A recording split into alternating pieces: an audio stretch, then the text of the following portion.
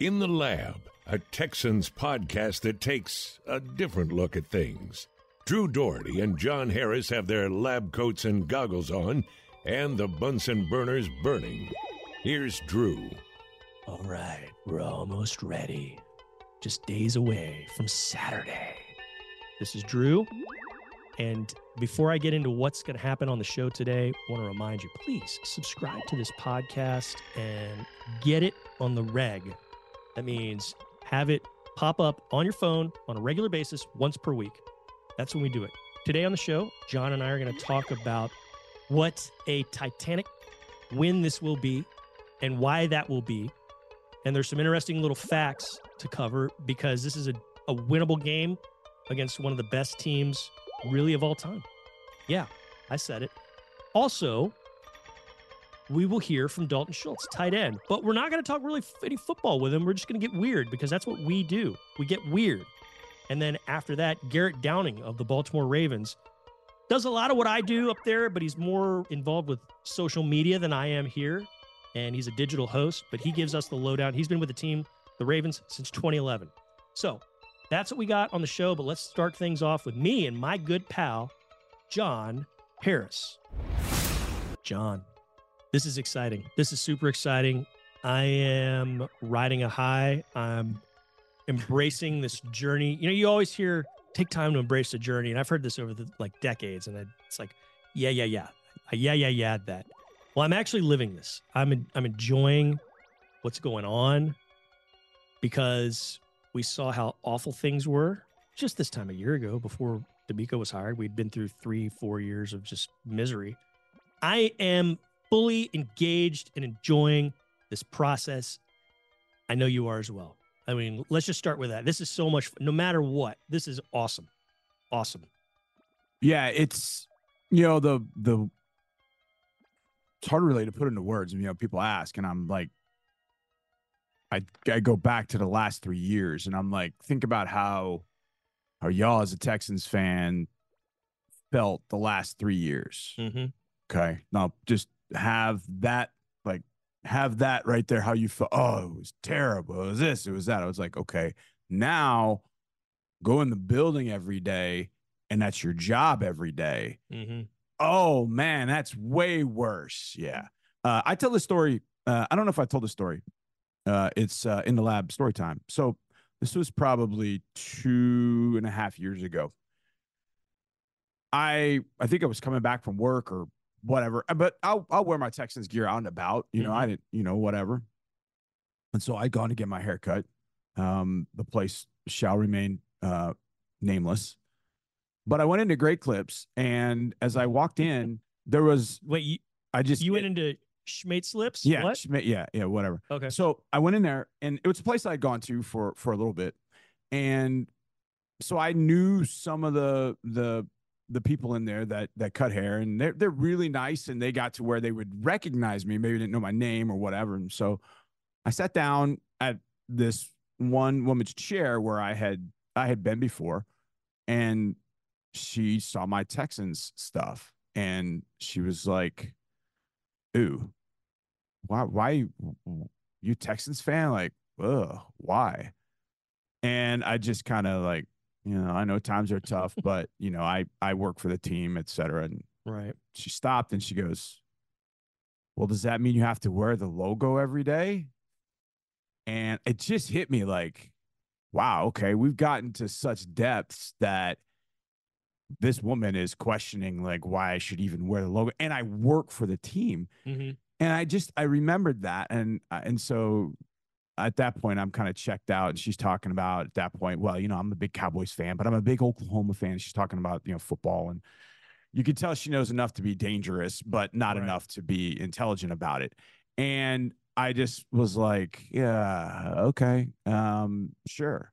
Well, I've since moved away from that. And as you guys can see, if you're watching this on video, I need a haircut. I got a lady for you. Yeah. So I'm tempted to go back there wearing Texans gear and see how she feels. Because the last that I looked, we're still playing and her teams aren't. Well, timeout. I've got a lady who has cut my hair since 2009, and she's fantastic. And she once asked me, does every state have a NFL team. Mm-hmm. So a little different. But a little different. But hey, she didn't denigrate. She didn't denigrate your employer right in front of your face. Sports is just not her thing, and she was asking a legit question. I wasn't, So I stopped going to see her. I went to the same one, but I would ask for somebody else. But I feel like going back there and asking for her and saying and wearing it, saying, "Hey, we're doing pretty well." Yeah, how are the Cowboys? Yeah, the Cowboys. Who they have? How about them Cowboys? They playing? Oh no, they're not playing anymore. Well, they're keeping the same head coach, and we'll play them up in Arlington. So I want to just real fast, Drew, because I know we got a lot to talk about. Mm-hmm. So I saw this article yesterday. I want to get your opinion on this. Mm-hmm. So they've announced the 4 teams that are playing over in London next year. One's the Bears, obviously the Jaguars. There's one other, and then the Vikings. Well, we go to Minnesota and Green Bay. So somebody from NFL.com wrote 4 London matchups that he would like to see. And one of them was Vikings v. Texans at Tottenham. How would you feel about that? Sign me up. I love going international on other people's money. So yeah, let's do it. The London trip was the most fun trip I got to take in Texas. Yeah, you went a few days early too. Yeah, my guy Tyler Suddarth and I had a lot of fun. We were there. We got there Tuesday afternoon. We left on Monday night, and it was a tremendous trip. Tuesday, Wednesday, Thursday was it was a lot of work, but it was a lot of fun work. Yep. And I put work in air quotations. And then Friday that you guys got there with the team, and we did some more work, but the hay was all in the barn for us. While you guys were off doing sightseeing, I'd gotten to do sightseeing, those 3 days as part of my job. It was great. So I got to do some kind of local sightseeing, just sort of chill by myself on Saturday, which was just fun. I love it. I'm all for it. And it would stun me because I thought the next international trip the Texans would take would be in Mexico. That's what I thought too. Now we go back. It's an even year. So even years will play 8 home, 9 road. Mm-hmm. So it wouldn't, I don't think it would, we'd have to give up a home game at that point, but we'll see. The Jaguars give them up every year, but I think they're NFC team. I know it's Bears and Vikings and there's one other, but either way, yeah. The sightseeing that Mark and I did was in a 2-hour, I swear to you, a 2-hour Uber ride all the way through London. Houston's traffic is nothing compared to London. Nothing. I mean, first of all, we're on the other side of the road. Or Mexico City's for that. Yeah, Mexico City was tough too. But we were in this Uber and actually ended up not, I remember at the time I felt this too, but even looking back, it was cool because we saw drive through the city. We saw a little bit of everything on our drive because we had to go do radio and then at our whatever bar we were at and then send it back. So, so anyways, I just thought that would be good. So on to Baltimore. Well, first, your haircutting story triggered a memory and really a prediction for me. A few years ago, when my son started playing flag and 7-on-7 football, there was always at each age level, you had like 8 and under, and then you had 9-year-olds, and then you had 10-year-olds and 11-year-olds. At each level, and this is three some years ago, each level there was a Texans team. Mm-hmm. Yeah. And and I got to tell you, their uniforms were awesome. They were not the standard copies. Right. They went and customized them, and they're cool. Yeah. Well, about 2 years ago, stopped seeing them. They were Oilers. The commissioner's son's team was the Oilers because the commissioner gets to choose or whatever. So every division had an Oilers. Mm-hmm. A lot of divisions had Houston Gamblers. Oh, wow. And all the others, but there were no Texans teams. I didn't see any this year. Wow. I predict you will see Texans teams in those divisions next year. Of course. Because things have changed. Yeah, the lean times they were on, it's a little different now. I predict that changes. So it'll be fun to see. Okay, but let's talk about these Baltimore Ravens. This is going to be a winnable game. I don't think this is a 9 points. I know Vegas thinks it's a 9. I think this is a much closer game. I think the Texans can absolutely win it because you have something special at quarterback in C.J. Stroud. No broken news right there. Let me just tell you what you're beating if you wind up beating the Ravens. NFL Advanced Stats. I was talking about this with you before we got on the air. Yep. So the 23 Ravens the 1985 Bears, which is the best team I've ever seen, the Yep. 85 Bears, and the 84 Niners, two best teams I've ever seen. Yep. So the 23 Ravens, the 85 Bears, and the 1972 Dolphins, which only undefeated team in the history of the league. Yep. Those three teams all averaged 25 points a game while leading the NFL in rushing offense and scoring defense. So it's three things there. Minimum of 25 per. Number two, led the NFL in rushing offense. Ravens had 156.5 per game this year. Yep. And they led the NFL in scoring defense, which means they gave up the fewest points per game. Teams averaged 16.5 points a game against them. They averaged 28.4. So they win basically by 12 points every game this season on average. On average. So you're in talk with those two teams, the 72 Dolphins, the 85 Bears. You're a historically good team. You should probably win the Super Bowl or be in the Super Bowl. But I think you can beat these guys. And one thing, actually two things that I've seen have come from ESPN personalities that have really, really piqued my interest and emboldened me and given me even more confidence in this team. Louis Riddick, who I think he interviewed for this job. He did. To be GM. He did. Interesting guy, has some cool facts. But he was talking about the chess match and how it's like 4D chess between offensive coordinator Bobby Slowick and their defensive coordinator, the Ravens defensive coordinator, Mike Donald. Yep. Not the guy that was with the Doobie Brothers. Right. And, yeah. Yeah. Not that guy. Just talking about how high level things are and how one team runs zone and the other team is so good at beating zone, and some of the stuff that Bobby did against the Cleveland Browns that got these guys open. So I saw some of that, and that was really cool. And then Dan Orlovsky, who was a quarterback here, he was actually a backup when I was starting out with the team. Really good guy, sharp mind, football-wise, loves the game, ingests hours and hours and hours of footage of the game.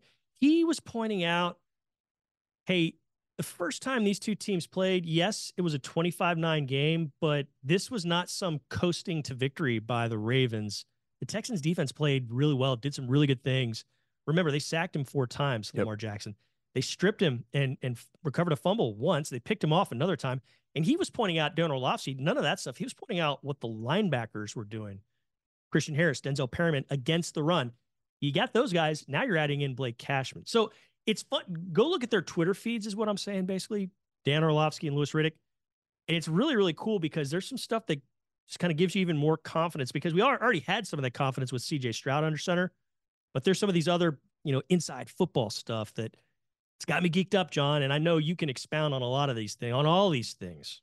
Well, one thing that stood out to me when the Ravens played their non-JV roster, So every game aside from week 18, basically. Aside from week 18. Which they lost because they were resting guys. Yeah. 265 is a number I'll give you. 265 is the total yardage that the Ravens generated that day against the Texans. That's lowest. That's the lowest the Ravens have generated total yardage wise. Now, the other team that was close, which will sound weird, but 268, the Arizona Cardinals. So the one thing that I like about both teams, the Cardinals in particular, the Cardinals defense was plucky, if that's a good word to use, but they were really good and dialed in. Now, they gave up 31 points in that game, but they gave up 268 overall, which those are the two lowest totals that the Ravens faced, and one of those was against the Texans. Now, I could see the Texans, it's the first game. You look at the last 4 games that they've played with their non-JV roster after the bye week, 449, 396, 343, and 491. So I went and I watched the 49ers and Dolphins games last night, actually. And I don't mean to do this, but I try to go in with some expectations, but not like, okay, just try and, because I watched a little bit of the 49ers game because it's Christmas night. So I watched a little bit, but I hadn't seen any of the Dolphins game. And I was like, okay, are we going to see the 72 Dolphins, 85 Bears in these games? And I'm like, damn, man, the Niners gave them that game. The Niners gave it to him, like handed How it so? to him on a How so? platter. How so? Oh, turnovers. They ran the ball. I mean, Purdy made some dumb throws, really dumb throws. I mean, the one early in the red zone is just ridiculous. Now, there was a tip ball interception, but then there was another one by Patrick Queen in the red zone, in the defense. Well, he caught it in the Ravens red zone. So as soon as he caught it, they were in the red zone. Purdy was just off. Now, the Dolphins were able to move the ball on them. And that gave me some hope. Like, man, this isn't the 85 Bears defense. It's a good defense, not the 85 Bears defense. We can move the ball on these guys. And if we move the ball on them, then it becomes, we've got to put the ball in the end zone. And I've been on the sidelines for 3 games, and we scored, I think, a total of 2 touchdowns. So that's got to change. And I felt like I felt like we moved the ball okay on them the first time. We just couldn't put the ball, from about late first quarter on, we just couldn't put the ball in the end zone. Took a lot of sacks that day. Pass protection will be different. You have a Dieter, you have a Scruggs, which you didn't have in the first game, and that should help a little bit. And on the whole, it's settled in. I mean, yes, it's seasoned. They have found a little bit of a groove there. Yeah.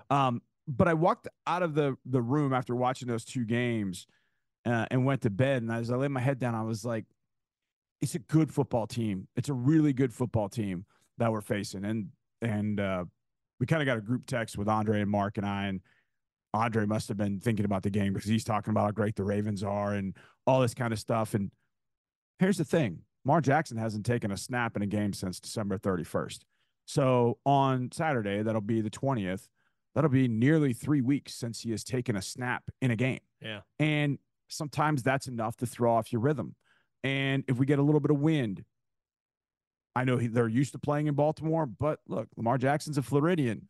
You never know. So that's the kind of offensive machine that it's a Lamborghini. And if all the widgets and the sockets are all working together and the pistons are firing, man, it's tough to stop. But if you just have a little bit of the widgets off, just a little bit, man, that thing can break down. And that's what you've got to really take advantage of. You can't have busts in the secondary. You got to know where you need to be. You got to tackle extremely well. Whenever you have an opportunity to make a tackle, it's got to be made on the spot. And I'm not just talking about Lamar. I'm talking about all of them. They all run really, really well after the catch. And look, they're going to get theirs. This offense is really kind of rounded into shape. Mm-hmm. But you got to hope that in some sense that they're off a little bit from having this break, this rust. And you've been playing since I think it was October 29th. Every single Sunday or Saturday, you've played a game. So you are in a particular rhythm of how you do things now. And this is the 3rd straight Saturday game. So you're in that rhythm too. Mm-hmm. So you got to make sure that you capitalize upon that as much as you possibly can. So, I mean, I'm looking forward to it. Now, one last thing. You got these numbers from the research packet that we get from the NFL, which is really cool. Yes. How about this? This is pretty impressive too. Because they got cool stuff about us. Yeah, they do. But whenever you mention the Pottsville Maroons, I'm going to give you this number. The Ravens have 7 wins of 14-plus points versus teams with a winning record entering the game in 2023. That's tied with the 2014 Patriots for most in a season all time. Mm-hmm. So the Ravens and Patriots both had 7 wins against teams with a winning record. The next with 6 is the Pottsville Maroons of 1925. The good old Maroons won 6 games. Now, I think they ended up playing 12, so it's a better percentage. I think myself a geography, like I know geography better than most. Yeah, you do. Don't know where Pottsville is. Yeah, I'm not totally sure what Pottsville, Pennsylvania, Ohio, I mean. I believe you. Who's to say? But yes. Look, I think personally, and Drew, you've seen every playoff game. You've been around every single playoff team. I feel like this Texans team going into a divisional round is the most well-rounded and most ready for the opportunity of all of them. Even 19, I felt like defensively, we've really shown some cracks in the armor. I'm worried about that. I feel better about this team, and I don't want to be a prisoner of the moment, but I feel better about this team going into the game, no matter how good the Ravens are and who they're playing. I just feel good about what this team has done, and will feel good no matter what happens on Saturday. Yeah, even if you get smashed on Saturday, you've never gone into the playoffs and been in the playoffs this hot. Yep. And you've never gone in Yep. with a quarterback this good, this lethal, this efficient, like CJ Stroud. You just haven't. Absolutely. So, a lot to feel good about. And you brought up Lamborghinis. It reminds me of the little song that my kids sing every once in a while. You can't ride in my Lamborghini. You're too big and the seat's too teeny. So there you go. Maybe the seat's too teeny for that Ravens Lamborghini to roll. Yeah. You know? Yeah, there you go. Okay. We got to talk cream of the crop award winners. If we're on Sunday basking in the glow of a victory, getting ready for the AFC title game and a trip to either Buffalo or Kansas City, I don't care. Bring it on. I'm all for it. But if we're getting ready for that and kind of groggy after the late night flight return home to a jubilant city, who was your cream of the crop award winner against the Ravens then? The cream of the crop. Mr. Blake Cashman. Oh, I like Cash Money. It's before you get into your breakdown of Cash Money, how awesome and how hilarious was his block of that poor offensive lineman that Blake got the on the pick six by Steven Nelson. Blake pushed this guy, and this poor offensive lineman looked like a cartoon. All 330 pounds of him wheeling on the. It was Wyatt Teller, and Wyatt Teller is one of the best guards in the league, and Wyatt Teller has done that to plenty of linebackers. So I'm sure there were plenty of AFC North linebackers watching Cash, going, "Yeah, put 77." He actually went out of the game after that. He went out of the game and went into the 10. He missed the next series, so he wasn't on the field. So. He did come in after that for a little bit, but yeah, Cashman's block was incredible. I just feel like teams that end up playing the Ravens well or beating the Ravens. And there have been 3 teams that beat the Ravens this year. And I feel of those, a couple of them have pretty good linebacker play, and they have fast linebackers. The Colts, Zaire Franklin, EJ Speed, the Browns, JOK, Taki. And I think at that point of the year, I think Anthony Walker was playing. Fast, smart, athletic linebackers to slow down all the different things they have to slow down. And that's a lot.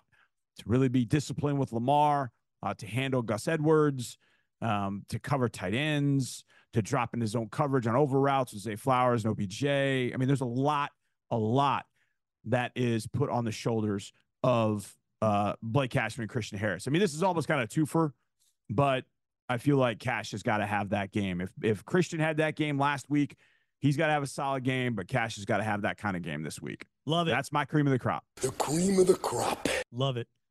My cream of the crop. The cream of the crop. I'm going to go with running back Devin Singletary. 7 carries for like maybe 15 yards in this first go around. Yep. But this is a different offense. This is a different usage of Singletary. He was money in the bank on Saturday in that win. Didn't have to use him too much because you were hitting the explosives, but the explosives helped him. He helped, fuel some of those explosives because of the threat of what he can do.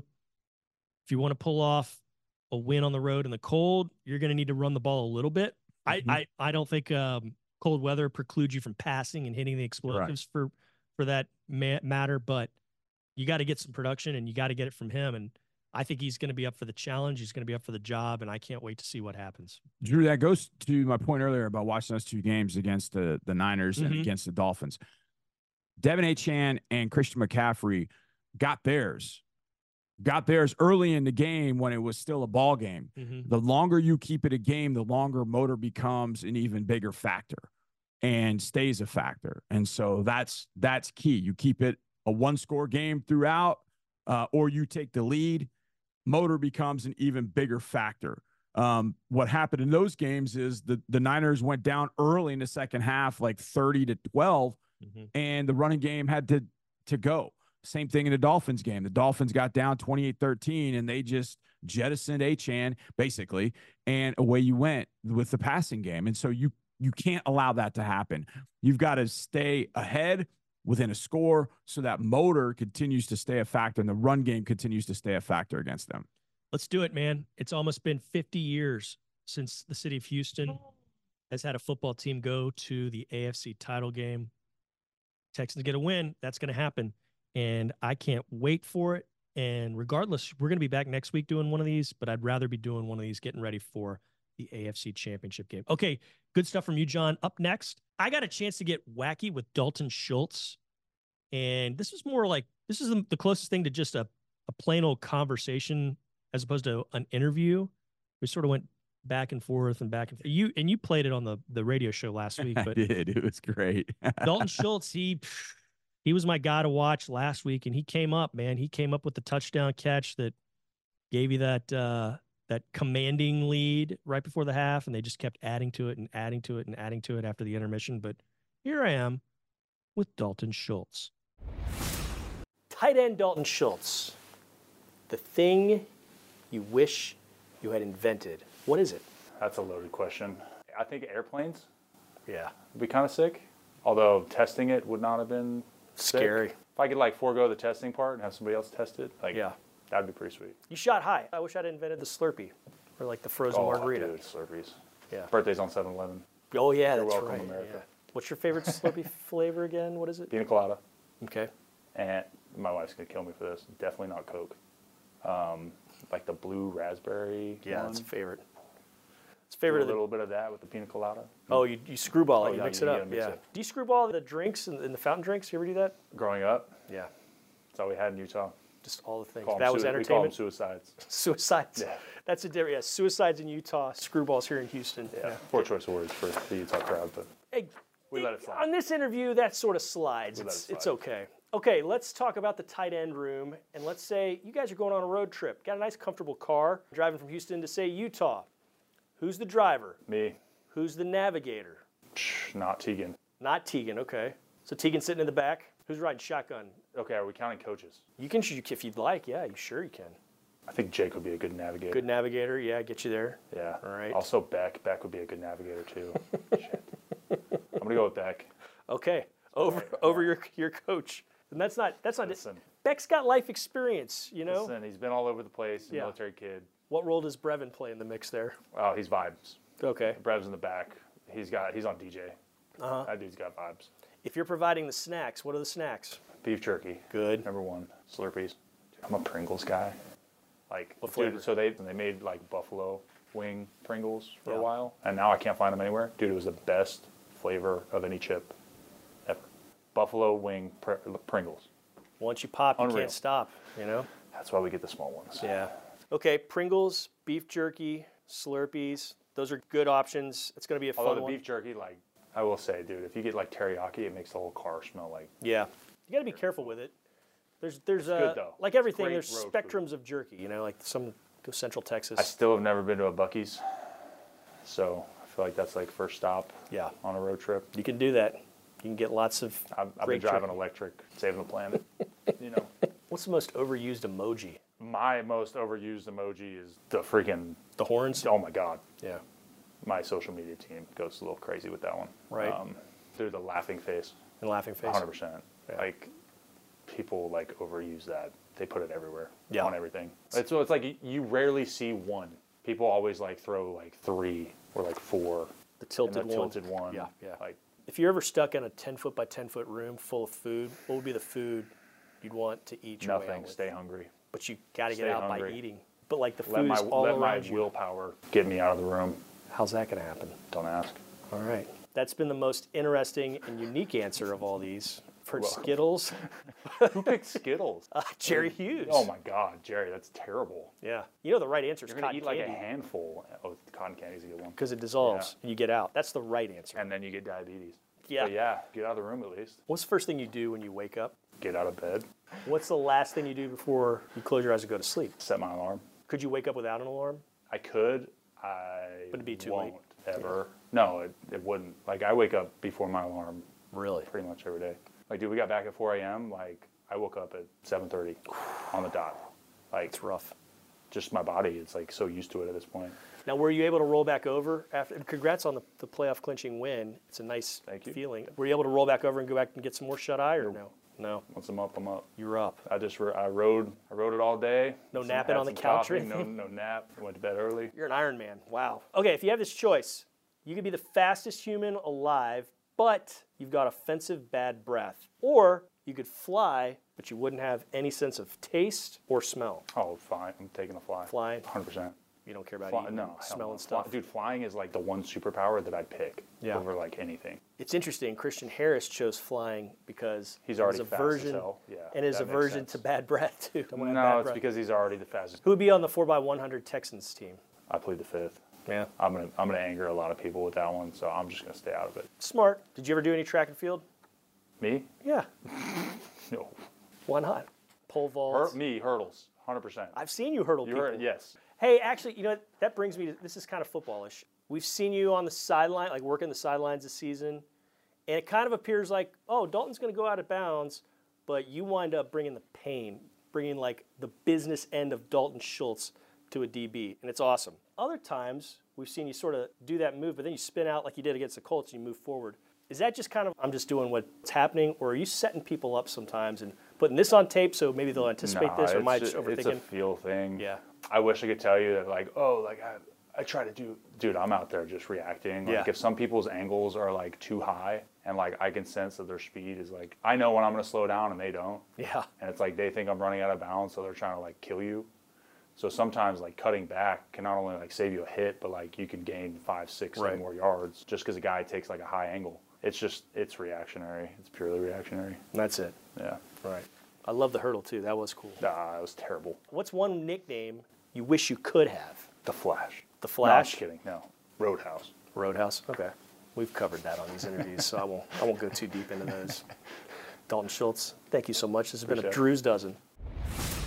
Fun stuff there from Dalton Schultz. Thank you, Dalton. Good luck, number 86, this weekend, this Saturday against the Ravens. And speaking of those Ravens, I got a pal who knows a thing or two up there in Baltimore. He works for the Ravens, and he's been with them for a while now, as you're going to hear in this interview. But here's the enemy sidelines version of things. This is me and my friend, GD. Joining me now is Garrett Downing of the Baltimore Ravens. He's been there a long time. He's the director of social media. He's also a digital host for the Baltimore Ravens, and you kind of do a little bit of everything, Garrett. First things first, I've known you, it seems like forever. When did you start with them? Yeah, I started in 2011, and my first year actually played the Texans in the divisional round that year. T.J. Yates was the starting quarterback that year.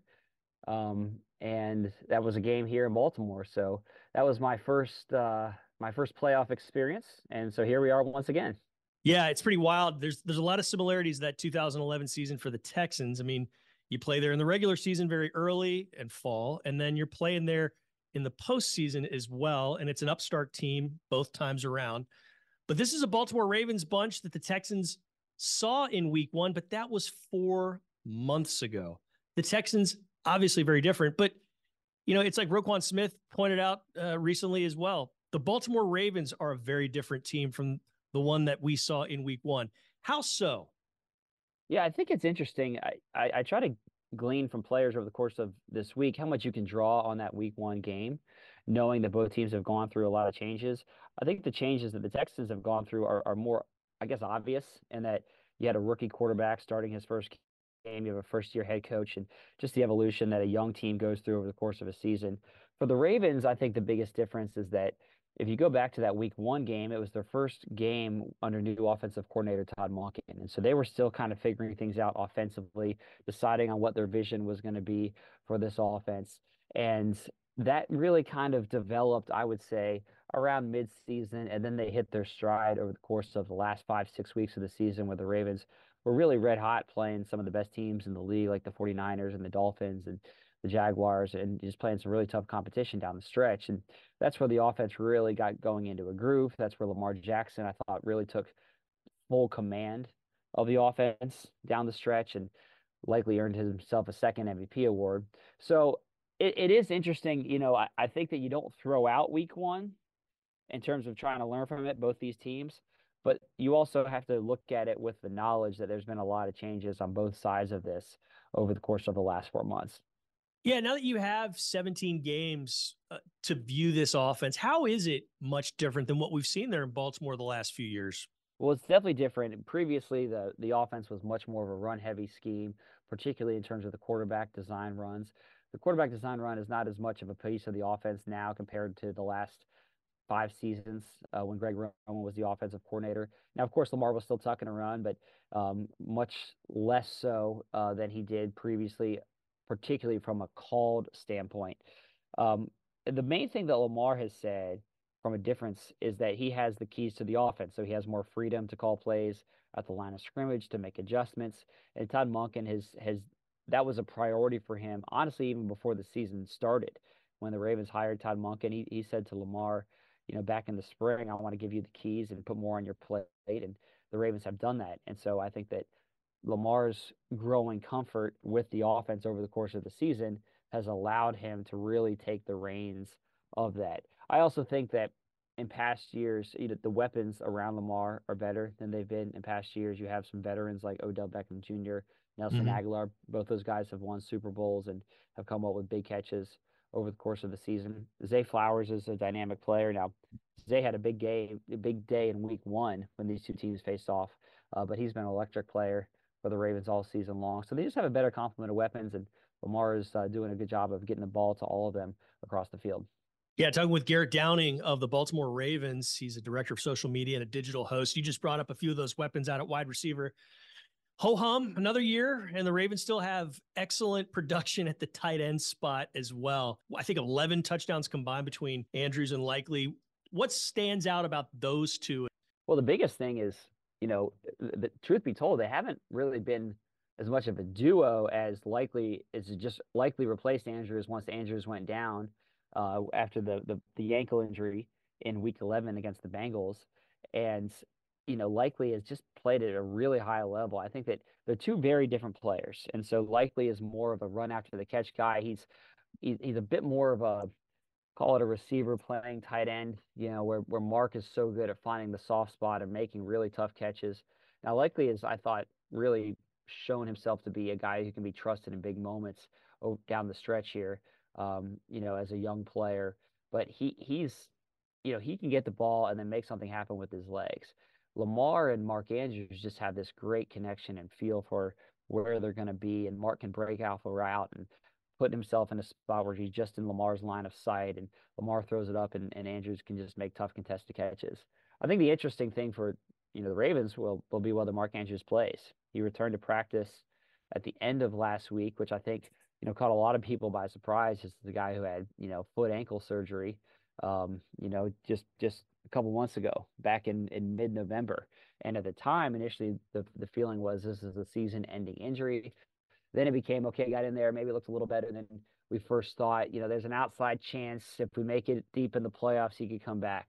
Then all of a sudden, before the playoffs even start, Mark's back on the practice field. Now, there's a difference between practice and games, and we'll see if he's able to play in the game. And then if he's able to play in the game, how much is on his plate? Is it a limited snap count? Is it certain packages? But he's already, I think, proven a lot of people wrong just getting back on the practice field at this point. Dude is an incredibly hard worker and one of the toughest guys I've ever been around. So I'm not doubting him. Done. I'm done in that. I'm not in that game anymore. So it wouldn't surprise anything. Would not surprise me with Mark, and it'll be curious to see how the Ravens use the two of them if Mark is able to play in this game. No doubt. What have you thought about the pass protection this season for Lamar Jackson?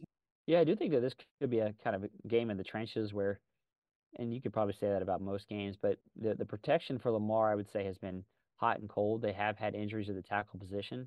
Ronnie Stanley has missed time with getting banged up with his knee twice, 2 different times, one of them in that game. Morgan Moses has missed some time. So they've had a rotation at the tackle position really all year long. Basically 4 tackles have played, considerable amount of snaps throughout the season. They got a great center in Tyler Linderbaum, who's a Pro Bowler this year. They've got 2 good guards, Kevin Zeitler and John Simpson. So, the question is the tackles. I do think that the bye week probably helped those guys just get more healthy and get their bodies ready as veteran players for a playoff run. I think that Stanley and Moses are still really good players. It's just been more of a health question. So I think Stanley's been gradually improving his health down the stretch. When he's at his best, he's one of the best tackles in the game. Him and Laremy Tunsil came out in that same draft. And those 2 guys have kind of been compared to each other since draft weekend that year. So Stanley has a lot of pride, and when he's playing his best, he can be one of the best left tackles in football. It's really more of a health question. So that'll be something to watch and monitor. And I'm sure that the Ravens are going to have a variety of different options there. But yeah, I still think this offensive line can be really, really good. And I think that the bye week probably helped them get healthy and ready for this run. All right, Garrett Downing of the Baltimore Ravens is joining us. And Garrett, somebody up there needs to be locked up for being a thief, because it's not fair that you got Roquan Smith for a second and a fifth round. We saw him wreck a game when he was a Bear earlier in the season last year, and then you got to see him again. What has he meant to this defense? And it's almost like, I'm never going to say he's not Ray Lewis. He's obviously not Ray Lewis, but it's like you look at this Baltimore team 10 years later, and it's like, okay, you got a great linebacker, you got a great safety in Kyle Hamilton, but what is and I want to get to Hamilton in a moment, but what is Roquan Smith so great at, and what has he meant to this defense? Yeah, I think everybody probably underestimated the impact of that trade when the Ravens made it last year and brought him here to Baltimore. I do get Ray Lewis vibes, I do. I think that the way he plays the game, the leadership, the tone setting, Roquan's the guy that gives the pump up speech in the middle of the huddle before games. He has that element, but I think even during the week, the way he carries himself, with confidence and a little bit of bravado, and I think all of that has rubbed off on the rest of the defense. And he backs it up on game day. It's one thing to talk, but it's another thing to be able to back it up on game day, and Roquan does both. So I think he's just been a tremendous player. He's always in the right spot. He gets everybody lined up in the right position. All the stereotypical things that you want from a middle linebacker: communication, leadership, sure tackling. Like, he checks all those boxes. So I know he's fired up, about these playoffs and this game on Saturday. And and the other thing too, I'll say, is Patrick Queen's right next to him. Yeah. He's a former first-round pick. Both those guys made the Pro Bowl this year as AFC inside linebackers. Patrick Queen's having an excellent season, and in a lot of ways, Queen actually probably you could argue that he makes more plays. He makes more splash plays, tackles for loss, coming up with sacks, and he flies all over the field. But they kind of have a thunder and lightning dynamic to them. It's a little unique in today's day and age, that you start with these two great linebackers, and that's how the team is built. I think a lot of times teams build from the corner, or they build from that outside in, where the Ravens, they've got this great inside duo with Queen and Roquan, and they're really the heart and soul of this team. And I think that they play at such a high level, and everybody kind of takes their cues from them. And if the Ravens defense, which has been excellent all season long, if the defense has a really strong game on Saturday, I think it will be because you look at the stat sheet and, okay, there's 12 tackles for Roquan Smith, and there's 8 tackles and a sack for Patrick Queen. That's kind of been the way that the Ravens have played, and if they're going to have success on Saturday, that would be the recipe. And then we're talking with Garrett Downing of the Baltimore Ravens. Then you have Kyle Hamilton. That's a guy Texans fans are very familiar with. A lot of them wanted him in the draft in 2022, and he's turning out to be that special player that a lot of folks around here thought he could be. What have you seen? He's been great. I think he's honestly been best case scenario for what you hoped he would become in the draft, an all-pro in his second season. He fell to the Ravens at 14 because I think a lot of teams that were in front of the Ravens debated, like, where do you play this guy? He's big. He's like 6'4". Is he a safety? Do you play him at the line of scrimmage? Is he just a true, rangy safety? How do you use him? Well, the Ravens have kind of unlocked something with him by putting him all over the field. They kind of started by putting him in a big nickel role where he would play at the line of scrimmage, and he would blitz, and he would come up and run defense. And this year he's played a little bit of everything. He'll still play that role, but he'll play traditional safety. He'll make plays in the backfield. He'll fly all over the place. He can come up with interceptions. He's just been excellent. And I think that, again, I think that when the Ravens drafted him, if you were to say, what do you hope he becomes, this is kind of best case scenario. And, he dealt with a knee injury this year, but, he's worked his way back. And I think that he is going to be I think he's already a terrific player. And I think that he is, he has playmaking potential every single time. And I'm sure that the CJ Stroud and that Texans offense are going to want to know where he is on the field every single play, because he's so versatile. Again, you can put him at the line of scrimmage. They could line him up at the deep safety. they can move them all over the place. So I think that makes life tough. And I do think that will be kind of a game within a game in terms of how the Ravens use Hamilton. Ravens defensive coordinator Mike McDonald is really creative. He's getting a bunch of head coaching interviews, based on, his talent and ability. But I think that the matchup of how the Ravens use Hamilton will be something to watch, and that could be a huge factor in this game. Yeah, you bring up Stroud. Stroud is definitely aware of him. He called out Hamilton by name as being, one of the guys he's got to take care of, has got to look out for, and one of the linchpins of a fantastic Baltimore Ravens defense. So, Garrett, this is going to be a fun one. We always do appreciate the time. We look forward to seeing you in just a few days. Texans and Ravens in the divisional round. It's going to be a fun one, man. Thanks so much for the time. Awesome, man. It's good to catch up. We'll see you on Saturday. All right, fun stuff there from Garrett Downing. Thank you to him. Thank you to Dalton Schultz. And thank you to my good pal, John Harris. This has been an awesome In the Lab. Please remember, subscribe to this. We do this year-round. Football games or not, we're talking about your favorite football team. So subscribe. And that way, when this thing goes live, it goes to your phone and just goes ping, or whatever little noise you use to signify, hey, my podcast is ready to listen to. All right. Thanks so much. This is so much fun. Relish in the journey. Wear your Texans gear on Friday and Saturday and Sunday. And we'll talk to you again very, very soon.